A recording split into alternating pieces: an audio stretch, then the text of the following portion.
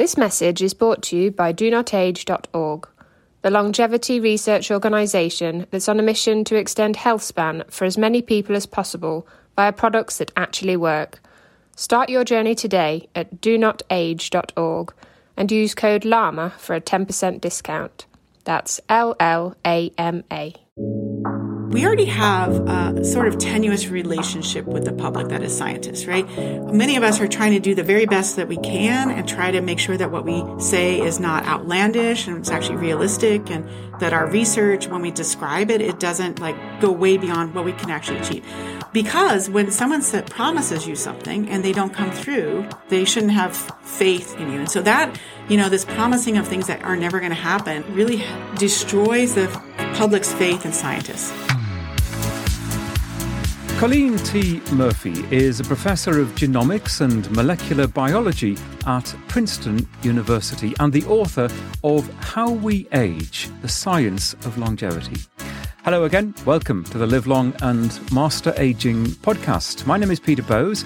This is where we explore the science and stories behind human longevity. So you can see why Professor Murphy's book appealed to me. It is indeed a deep dive into a vast amount of research conducted over recent decades to try to better understand this thing called aging. Colleen Murphy, welcome to the Live Long and Master Aging podcast. Thank you for having me, Peter. So it is a deep dive, and you approach many of the fundamental questions about aging. I would like to start with perhaps what I consider to be the most fundamental of questions, and that is, what is aging? I know there are lots of different definitions from researchers and scientists, but what is your view on what aging is?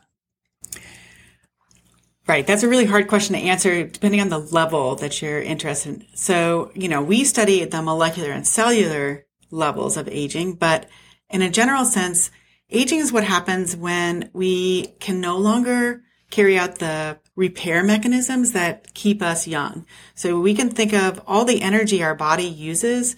A lot of that is used to repair all the damage in our cells and our DNA. And at some point, those repair mechanisms stop working as well. And then the end result is, as we've all noticed, changes in our skin, our metabolism, our connective tissues, right? So things that then ultimately result in us feeling older and, experiencing aging. Well, we're going to dive a little bit more deeply into that. Maybe first of all, I could ask you, this is a vast subject area. What got you interested in the first place? What piqued your interest in aging that made this your lifelong interest and career? I think it's a really interesting question. I'm a scientist. I'm interested in what are some, fascinating questions that we could use science to answer. And as a graduate student, I became really well trained in studying biochemistry. And at the time, I was really became an expert in studying one particular protein and the protein it interacted with. And as you can imagine, that's not really a fun topic for everyone to talk about. I was fascinated with it, but no one else was. And so at some point, I realized that there are some really big questions, and aging is one of those where you could get interested from, an epidemiological, evolutionary point of view, all kinds of different levels, sociological, economic. But it's also something that we could address scientifically. And I realized that that would be a great place to spend my time and energy, is trying to understand not just what causes aging and what aging really is, but are there ways that we could slow it down? And so that's how I got interested. It's kind of a big idea that once I finished my PhD, I could really apply my efforts to. And has your attitude towards it as a subject evolved over the years? I know from a non-scientific community perspective, a lot of people begin to think about aging and their own lifespan, or health span, as I often prefer to talk about. But the passing of the years, they notice that in midlife, in maybe their 40s and 50s, because things start changing. It might be grey hair, it might be their parents suffering some ill health, or the death of their grandparents. There are life changes that affect us all. That for some, it's a sort of a light bulb, isn't it? That yes, we're all getting old and we're going to have to deal with it. And I'm almost feeling the opposite now that it's becoming a reality. I kind of want to move into something else to study. But I've been interested in since I was, in my mid-30s and early 30s. And so, in fact, one of the questions I addressed very early on when I started my own lab was instead of just looking at what happens late in life, really understanding that aging starts in midlife. And one of the things that would personally affect me is that even if I could take a drug that would allow me to live to be 150, I would still at that point needed to have kids all by a certain age, right? And so reproductive aging was one of the really big areas that I felt was neglected at the time. That was in around 2005, 2006. And it's interesting because in the past, now 15 years later, 20 years later, there's a real effort to try to understand that. And I'm really gratified that some other people have picked up that idea that, aging starts in midlife and one of the earliest consequences of reproductive aging. But then, of course, immediately after that, start thinking about, my knees fall apart, things like that. But the most important thing, I think, for all of us is maintaining our cognitive function. And so that's the other big area that my lab is interested in, because we really want to maintain our cognitive function as long as we can, regardless of maybe our bodies won't be the best, but at least if our brains can work, that would give us a better quality of life. The reproductive side of aging, which you mentioned, is really interesting because I guess from an evolutionary perspective, once we have achieved reproduction, that we have produced offspring, there isn't really much reason to keep on living from a big picture evolution perspective, that we have done what we were perhaps even created for, and that is to produce offspring, to continue our gene pool. Is that a fair way to look at it? It is, especially when we start thinking about why do things break down? Why do organisms stop putting effort into those repair mechanisms? And if we really look at in C. elegans, this, the tiny nematode that we work with, which has a lot of parallels with our own bodies and how we age, I started thinking of aging as the opposite kind of. Really, these animals are programmed to replace themselves, to reproduce. And then once that job is done, then everything after that is kind of gravy. And so instead of thinking about looking for mutants that extend lifespan, we should be looking for things that extend how long they can reproduce, because that actually has the underlying feature, because their bodies have to stay healthy at the same time in order to do that well. And so it actually ends up extending lifespan as almost it's like a secondary function. It's like just a fringe benefit. It's not really the main point. And that's true for, mammals as well. The idea of the grandmother hypothesis is very attractive. The idea that the reason that we live so long is so that we can contribute to the fitness of our grand progeny. And there seems to be some support for that. But even C. elegans has a much longer lifespan than its reproductive span. So that's why I'm saying lifespan is actually kind of it's just extra, that extra bit after it. So that's the part we really, really want to extend.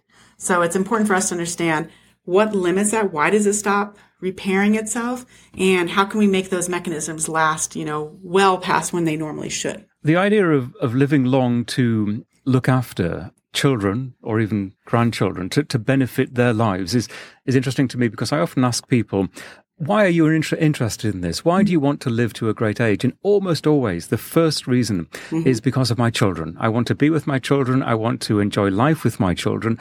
And part and parcel of that, of course, is doing things that will help them live good lives as well. And it's interesting that people will say that without really thinking about it, maybe understanding some of the science that you're alluding to, but it does seem to come, it's almost an instinct to people that they want to continue on this earth because of their children. That's right. It's a very natural thing to want to do. And also to limit the burden that we put on our children as we grow old, right? If we can stay healthy as long as possible, that's another way of helping our children. So in the book you taught, and you've alluded to this already, in terms of the wear and tear that contributes to aging, you draw the analogy with an old car, and this is often used, that we've all had old cars in our lives, and we see the wear and tear and the ultimate death of that vehicle. And we also know that if we maintain that vehicle and change the oil regularly, in the old days of before electric cars, that the car will probably survive longer. That is quite a good analogy, isn't it, with the human body? Yeah, it's a little bit cliched in the aging field, but it really is a good analogy, because you really put in the effort to, that energy expenditure to repair things is exactly what our cells are doing as much as possible. And even to the point where, you replace parts, right? So we have cells that replace themselves over time. So I really do like that analogy. It's really good. And as I mentioned in the book, I did have the opportunity to go to Cuba once, and you could see these old, these cars they were from the 40s, and they had been continually maintained and replaced. And so they definitely weren't even the same. Probably maybe just even the shell of the car was the same, but the effort that had been gone into maintaining them is very much analogous to what we're trying to do with our own cells.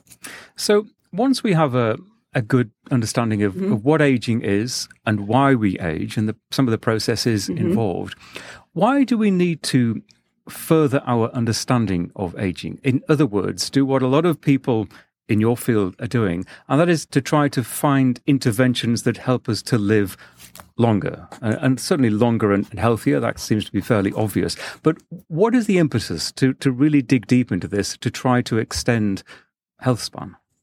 Well, one of the main things that's been pointed out by many people in the field is that we have all these different age-related diseases. And really they're all important to study, but if their root causes all shared, then it makes sense to study that shared component, right? So studying aging itself. The idea is, could we slow that down? And even if we don't live longer, Jim Fries had this idea of compression of morbidity. So that means that you don't change the lifespan of somebody, but you make them healthier so that they don't spend a long time suffering. And then maybe, you have the same lifetime, but only the very end. You compress the time when people are sick. And I think for most people that resonates. They may not care to live to be 100 or 150 or whatever, but they do want to spend the years that they're on this earth as being as healthy as possible. And so that's really the goal of much of the aging field.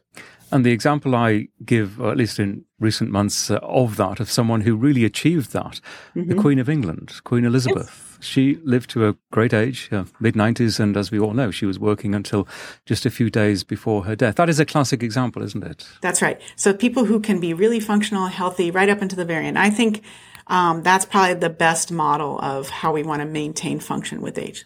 Where do you stand on some of the lingo, some of the language that is used in the longevity field? And you're actually quite blunt about your opinions in your book.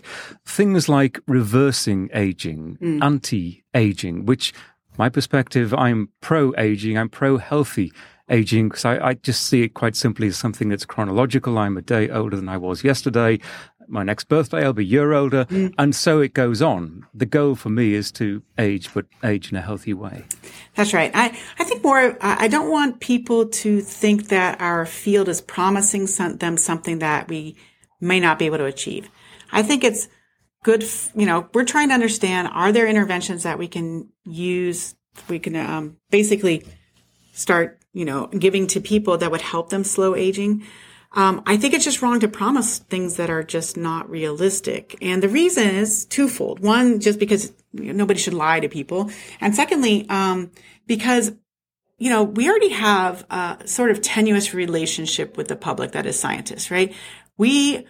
Many of us are trying to do the very best that we can and try to make sure that what we say is not outlandish and it's actually realistic, and that our research, when we describe it, it doesn't go way beyond what what we can actually achieve. Because when someone promises you something and they don't come through, they shouldn't have faith in you. And so that, this promising of things that are never going to happen, really, destroys the public's faith in scientists. And, especially in the United States with all the NIH is funding most of our research. And taxpayers pay that. And I want the public to know that we are doing our best. And we're not lying about what we can achieve. So I want people to hear the truth and not some promise that I don't think we can fulfill. And it doesn't mean that we don't care about it and that we're not working our hardest to do the right thing.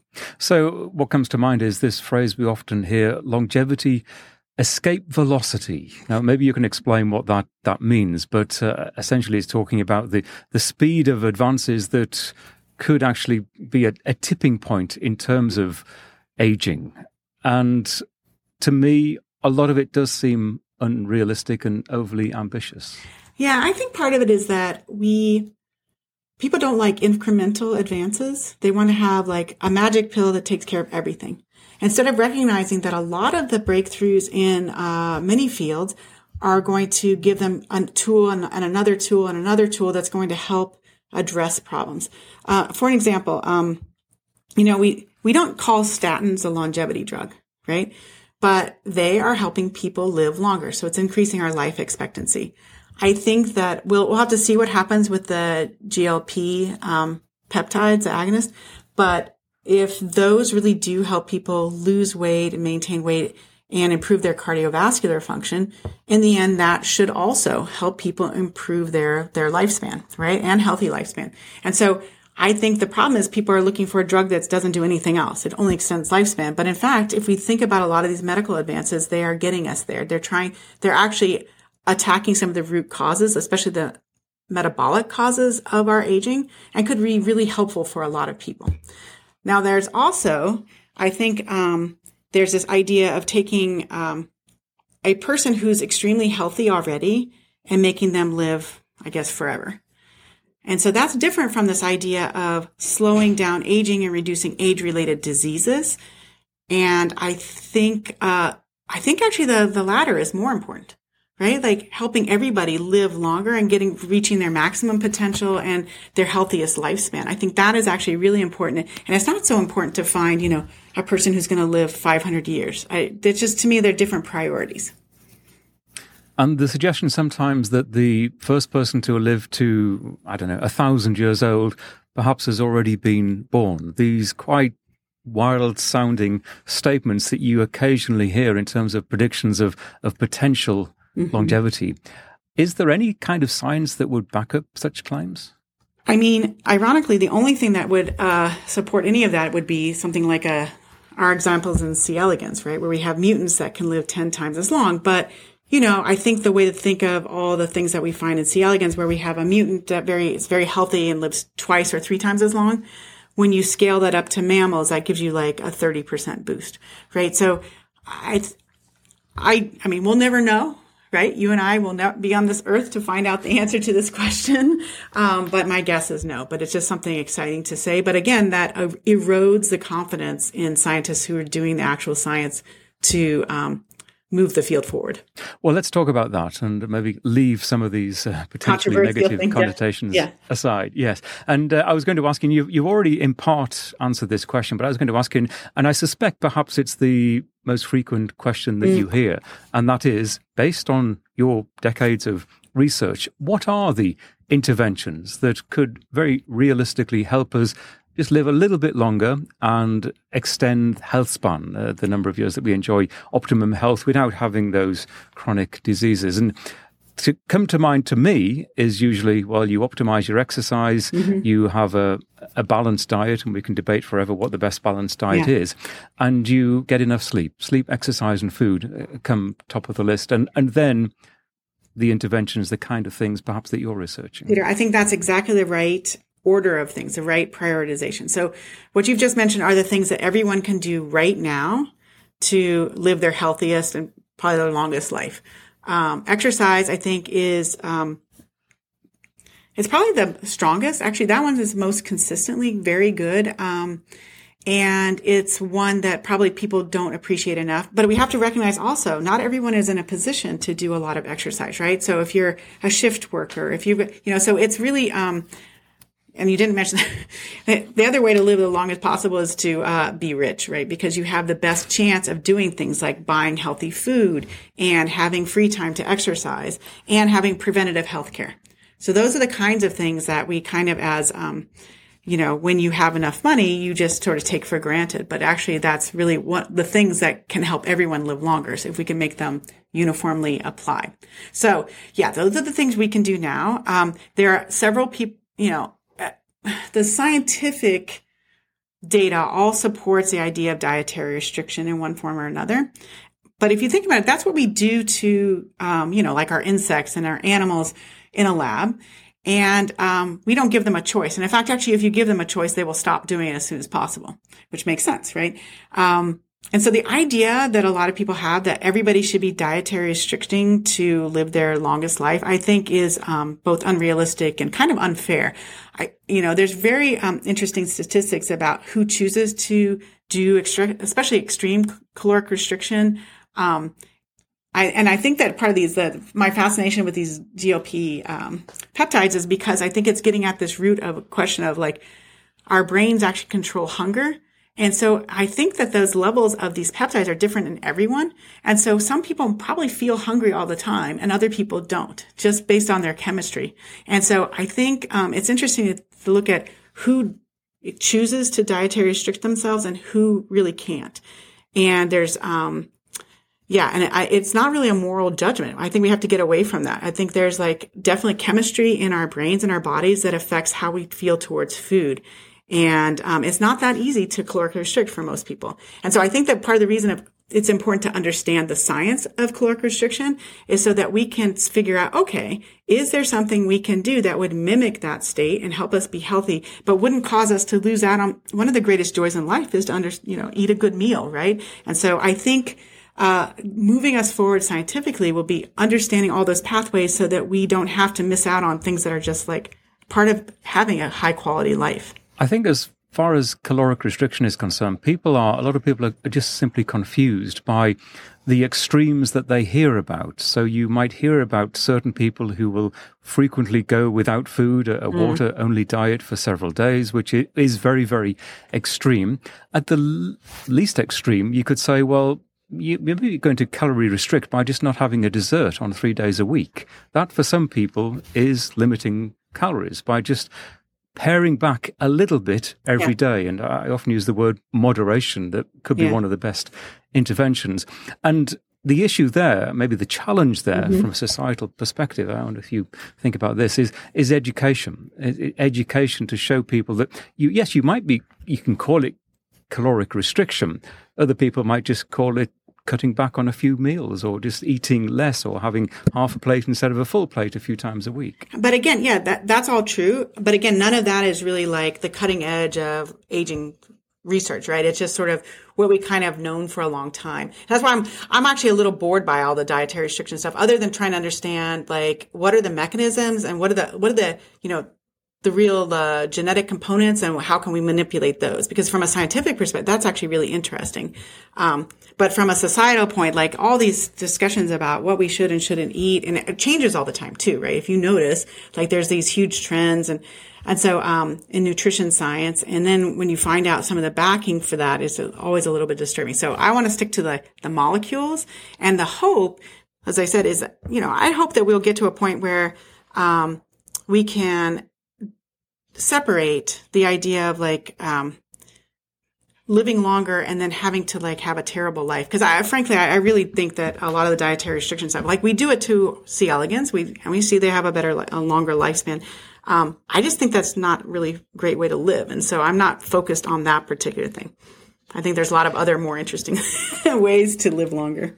Okay, well, let's talk about them. What do you think are the more interesting ways to live longer? Yeah, well, understand the genetics, right? So we have this great model system. And really, when I got into the field, part of the reason was because I had read about and then heard Cynthia Kenyon talk about her lab's work. So that's where I did my postdoc at UCSF.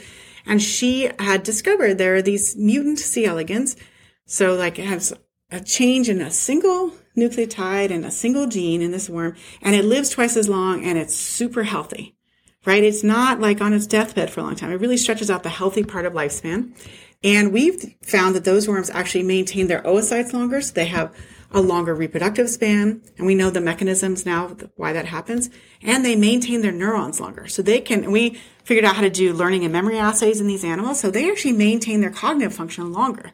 And so understanding how those animals do that and uncovering all the genetics gives us new, possibly pharmaceutical targets, right? Because then we can say, okay, I see that those long-lived, long remembering worms turn up this protein. What if I found a drug that could do the same thing?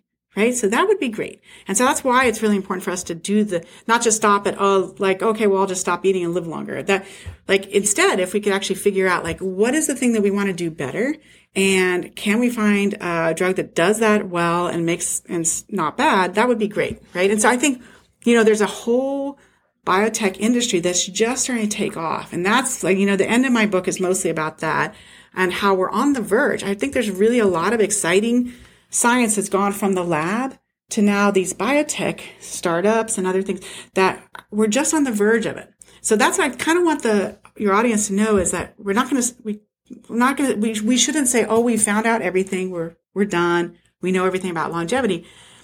We actually are learning a lot, but now we're at a stage where those things are being translated, I think, into possible interventions. And that is really exciting. And so what I hope the readers get out of this is some information about what those interventions might be, like what's the molecular basis for it, and sort of give, what to look for, who might actually crack this. That's really exciting to me. And just remind us, you mentioned C. elegans, this little tiny nematode worms several times, which have been used for a long time extensively in this area of research. Mm-hmm. Why are they such a good model?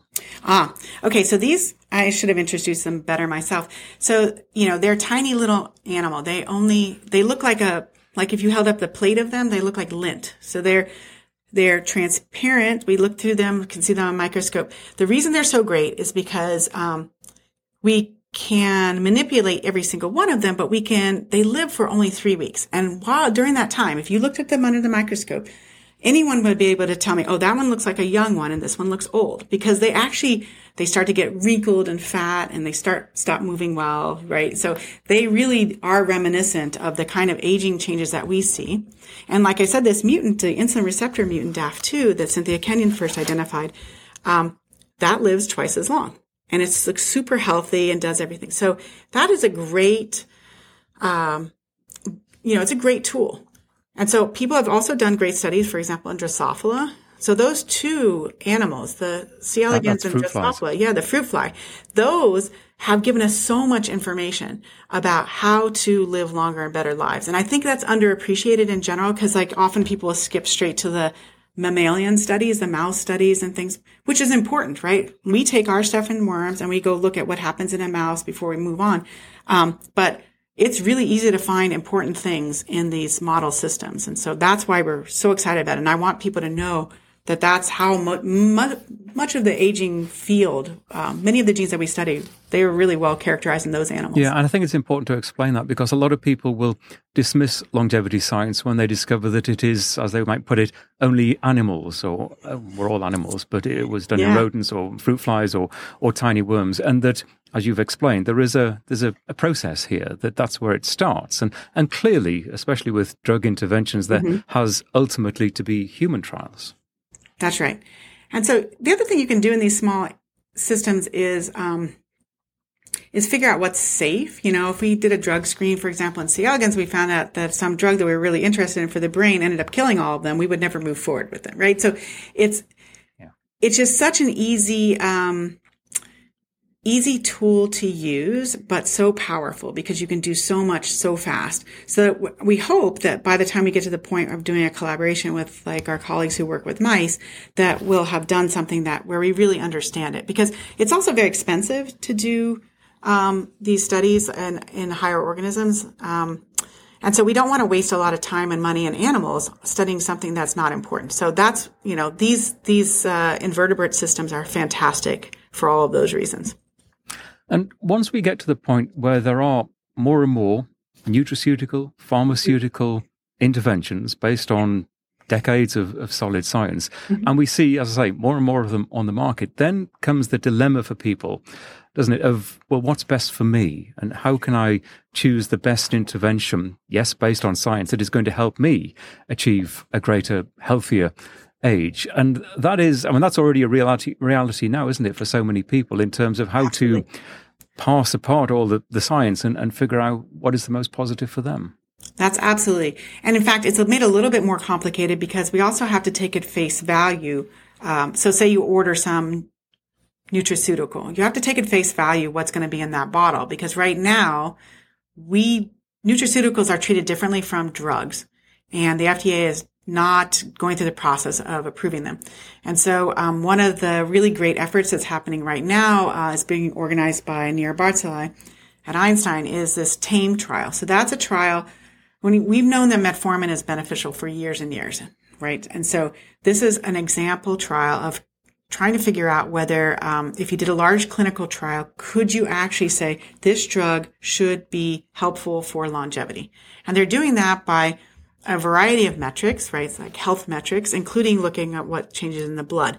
And the idea here is that if you, since that's a pilot program, could you then convince the FDA that we should be doing trials to like check efficacy, right? And I think that's really important to do because right now, you know, you have to trust like what's being sold. I think that's a little scary. And I was at a meeting in September where someone had taken like just like various, I forget which drug it was, and they did mass spec on it, and only one of the like 8 that they bought had the drug that was supposed to be in it. And so I think that's a big concern. So that's even separate from making the decision of what I should take. So say you know, what's in the bottle was true and the FDA said it was like something, you know, also companies are having to make the hard choice of how do you test something for efficacy? Because they want to get something that's real too, not just because, you know, down the line, it's important for these companies to survive and make good choices. And so several of them are doing smart things by testing not for longevity, but for age-related diseases, right? And so that's pretty smart because if you can, you know, find a real disease that you can track, then you can, you know, subject that to an FDA trial. And so I think those kinds of approaches are really important for moving the field from like this idea and, you know, nutraceutical, like maybe it works, maybe it doesn't, to something that's really a trusted drug that you could be prescribed by your doctor. I think you've highlighted a really important issue and problem. And tragically, sadly, we live in this unscrupulous world these days where you really find it difficult to believe anything, and especially that you're reading on the internet. Mm-hmm. And the purity of these compounds that people are potentially buying is such a vitally important issue. And people can often be easily led, I guess, when something is being offered to them at a cheaper price, and they assume it is the same thing as they've been paying a little bit more for and likely to go down the cheaper road. And it may not be what they think it is in that little bottle. That's right. And, you know, and of course and then you also like get into the whole psychosomatic thing of like, is something real? Like, are you just, you know, having some sort of placebo effect? You're taking something. Yeah. So I think we have to have some real metrics to be able to tell a patient, yes, you're actually, you know, slowing down your aging. And there's some diagnostics are getting there. You know, whether they're quite there yet, I'm not sure, but that's, you know, one of the efforts of the field as well is to do things like these, you know, blood diagnostic clocks, like the, aging clock kind of methylation DNA marks, and try to say, well, can we actually measure your aging rate, measure your age, and then how that changes when you take an intervention, right? So I think once we get those working really well, that could be a very effective tool to be able to help people assess how fast they're aging and whether the thing that they're taking is actually doing something or not. And that's another area of confusion sometimes in terms of biological aging, chronological aging. You're talking about attempting to assess our biological age, which in itself is a complicated equation. And there are lots of companies out there with different metrics and different ways of calculating that. We need to, I think, settle on a way that is broadly agreed as the way to determine someone's biological age. Otherwise, you're just going to perpetrate more confusion. That's right. And like I said, I think that there are real efforts. The scientists who are working on this, they're not trying to pull a fast one. They're actually really trying to develop clocks that they really do find reproducible and accessible. So like, I think that we're going to get there because there are a lot of efforts being made to address that point. We've talked a little bit about exercise and how crucially important. I think I will put exercise at number one of my list of things that I need to achieve every day. Will we, and you address this in the book, do you think we'll get to a point where there is exercise in a pill? Well, I do think we already have a few of those drugs that do help boost muscle function. And again, there's a perspective from people like you and I who are, pretty healthy sitting here. There are people who are never going to be able to exercise for one reason or another. And so finding drugs that could help them as well. That's actually one of my favorite themes lately in the aging field is this idea that, okay, not worrying about the guy who's just trying to maximize his life forever, but instead focusing on people who, if you have some sort of degenerative muscle problem, this might be helpful. Or my favorite one recently is looking at the idea that for senolytic drugs, this might help patients, so people who had childhood cancers, because they have a lot of problems come midlife. And so if some of these anti-aging kind of therapeutics that we're developing could help any people in that situation, it would be fantastic. So I think we can't think of all, longevity and aging research as a fundamentally selfish endeavor. It actually could help a lot more people than we are initially realizing. And there's a lot of really fascinating research going on at the moment into mitochondrial health and essentially the energy centers of our bodies. The payoff from good strength there is good physical strength, good muscular strength. That translates into perhaps not falling down when you're older. That's right. It prevents frailty. There's a long sequence of benefits there. And I know you've looked into this as well in terms of the work that's going on, trying to understand mitochondria and how to boost our mitochondrial health. Yeah, it's funny because in my own lab, I'd sworn to never work on mitochondria. And then at some point, I ended up studying and figuring, we were looking at reproductive aging, and we discovered that urolithin A actually really helps them maintain their oocyte function longer, because their oocytes, it turns out their mitochondria, basically, they're one of the main things that fall apart. And mitochondria, it's undeniable. They're super crucial, and helping them maintain function not only helps with muscles, but it turns out neurons as well. And so, mitochondrial health is super important. And there are several drugs that could be helpful with that as well. And some of those are actually being marketed as well. Let me ask you a more personal question. As you age, and we kind of touched on this already, our attitudes change, or the ideas that we've had maybe set aside for newer ideas about aging, and how we as an individual want to approach it, what we can do to pursue our own healthy longevity. Have your attitudes in that respect changed as a result of some of the research that you've done? So my research. Or maybe not your research, maybe your life experiences. I don't know. Like I said, I don't know, as it becomes real, I just kind of want to step away and start just focus on the curiosity-driven problems. No, I have almost two minds. In my own lab, really, really started to focus almost exclusively on maintaining cognitive function, so doing drug screens for that, because I feel like this could be a really good path forward, regardless of, and there may be even side effects that are beneficial as well. So, for example, we just had a paper with our collaborator, Saul Villeda. So Saul's lab is focused, he's actually one of the people who's done the parabiosis work, the stitching of the two animals together and finding out that there's factors in the blood that are shared. So that's what he was already famous for. So we had discovered in C. elegans there is a particular protein that if we make more of it and make it more active just in one neuron, we can turn that on in one neuron of old worms, and it completely rescues their memory. And of course, so you're like, oh, that's nice, that's worms. But then we convinced Saul to help us, and he and Greg Bieri in his lab, they injected that same mutated version of the protein. So worms and mammals have the identical protein, and they made the same mutation and injected into the hippocampus of 2-year-old mice. So 2-year-old mice are about 70, effectively like a 75 to 80-year-old person. Okay. Yeah. And these mice already were experiencing some cognitive decline. So they injected into the brains and then let them recover, and then subjected them to some behavioral assays. And what they found was that these mice have great memory. So just this one protein, just activating it in the right place in old animals, completely rescued their memory. And also they started behaving in a younger way, which they quantified, and I can't explain how that works. So now we're really interested in the idea of, could we find a drug that mimics that effect, right? So that's an example of what we can do where we go from worms to higher organisms. And so that's the part that I'm really interested in, because I think maintaining cognitive function is probably my number one priority as far as the aging field goes. Me personally, no, I'd love to be able to get back to sprinting, right? But that's that's a different thing altogether that probably doesn't have anything to do with my lab's research.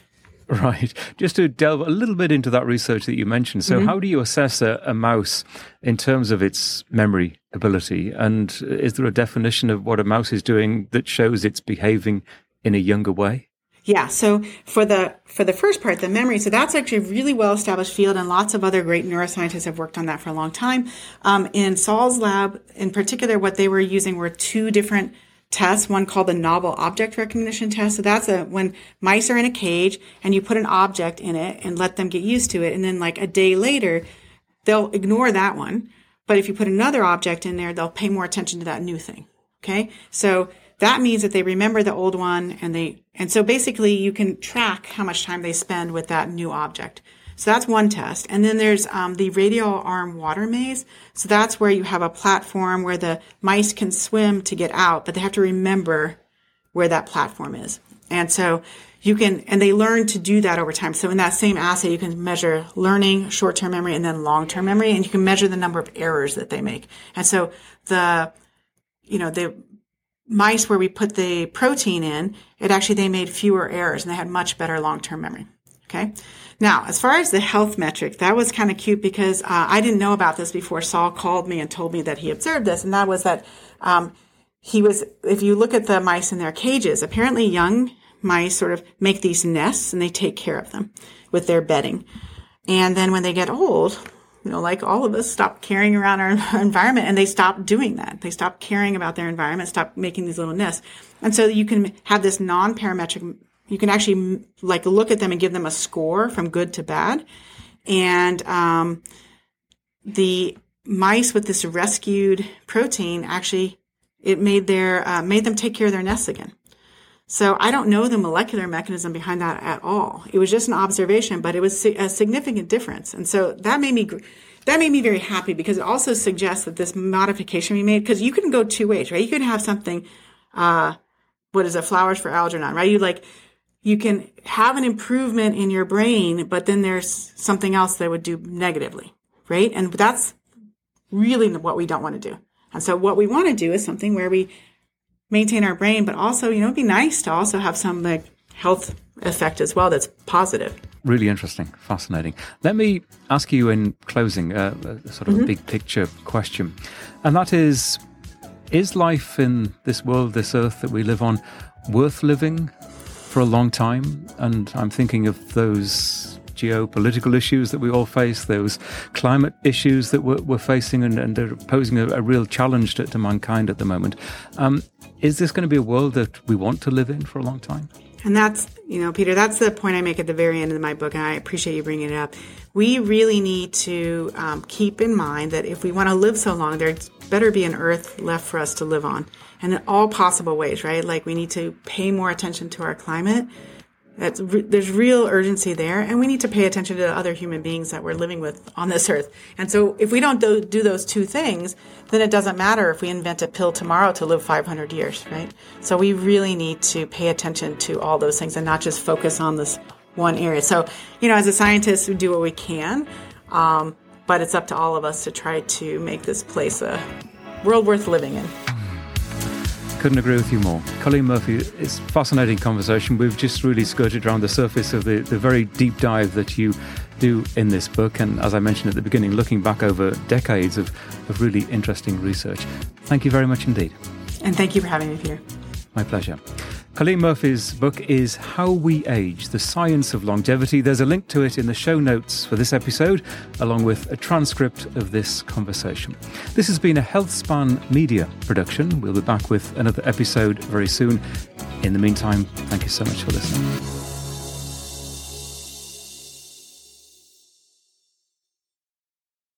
FlexBeam is a portable red light therapy device that's now being used by leading athletes, including the Norwegian tennis player Casper Ruud. Whenever you put the FlexBeam on, you feel it starts to work right away. I need something that can help repair all the fibers that I have broken in the nerves. The infrared lights penetrate your skin and makes the muscle tissue recover faster. FlexBeam, I keep it with me all the time. Recharge Health is offering Llama Podcast listeners an $80 discount on the purchase of a FlexBeam device. Go to the website recharge.health and use the code LLAMA at checkout. That's LLAMA. AMA. You'll also find the link in the show notes for this episode.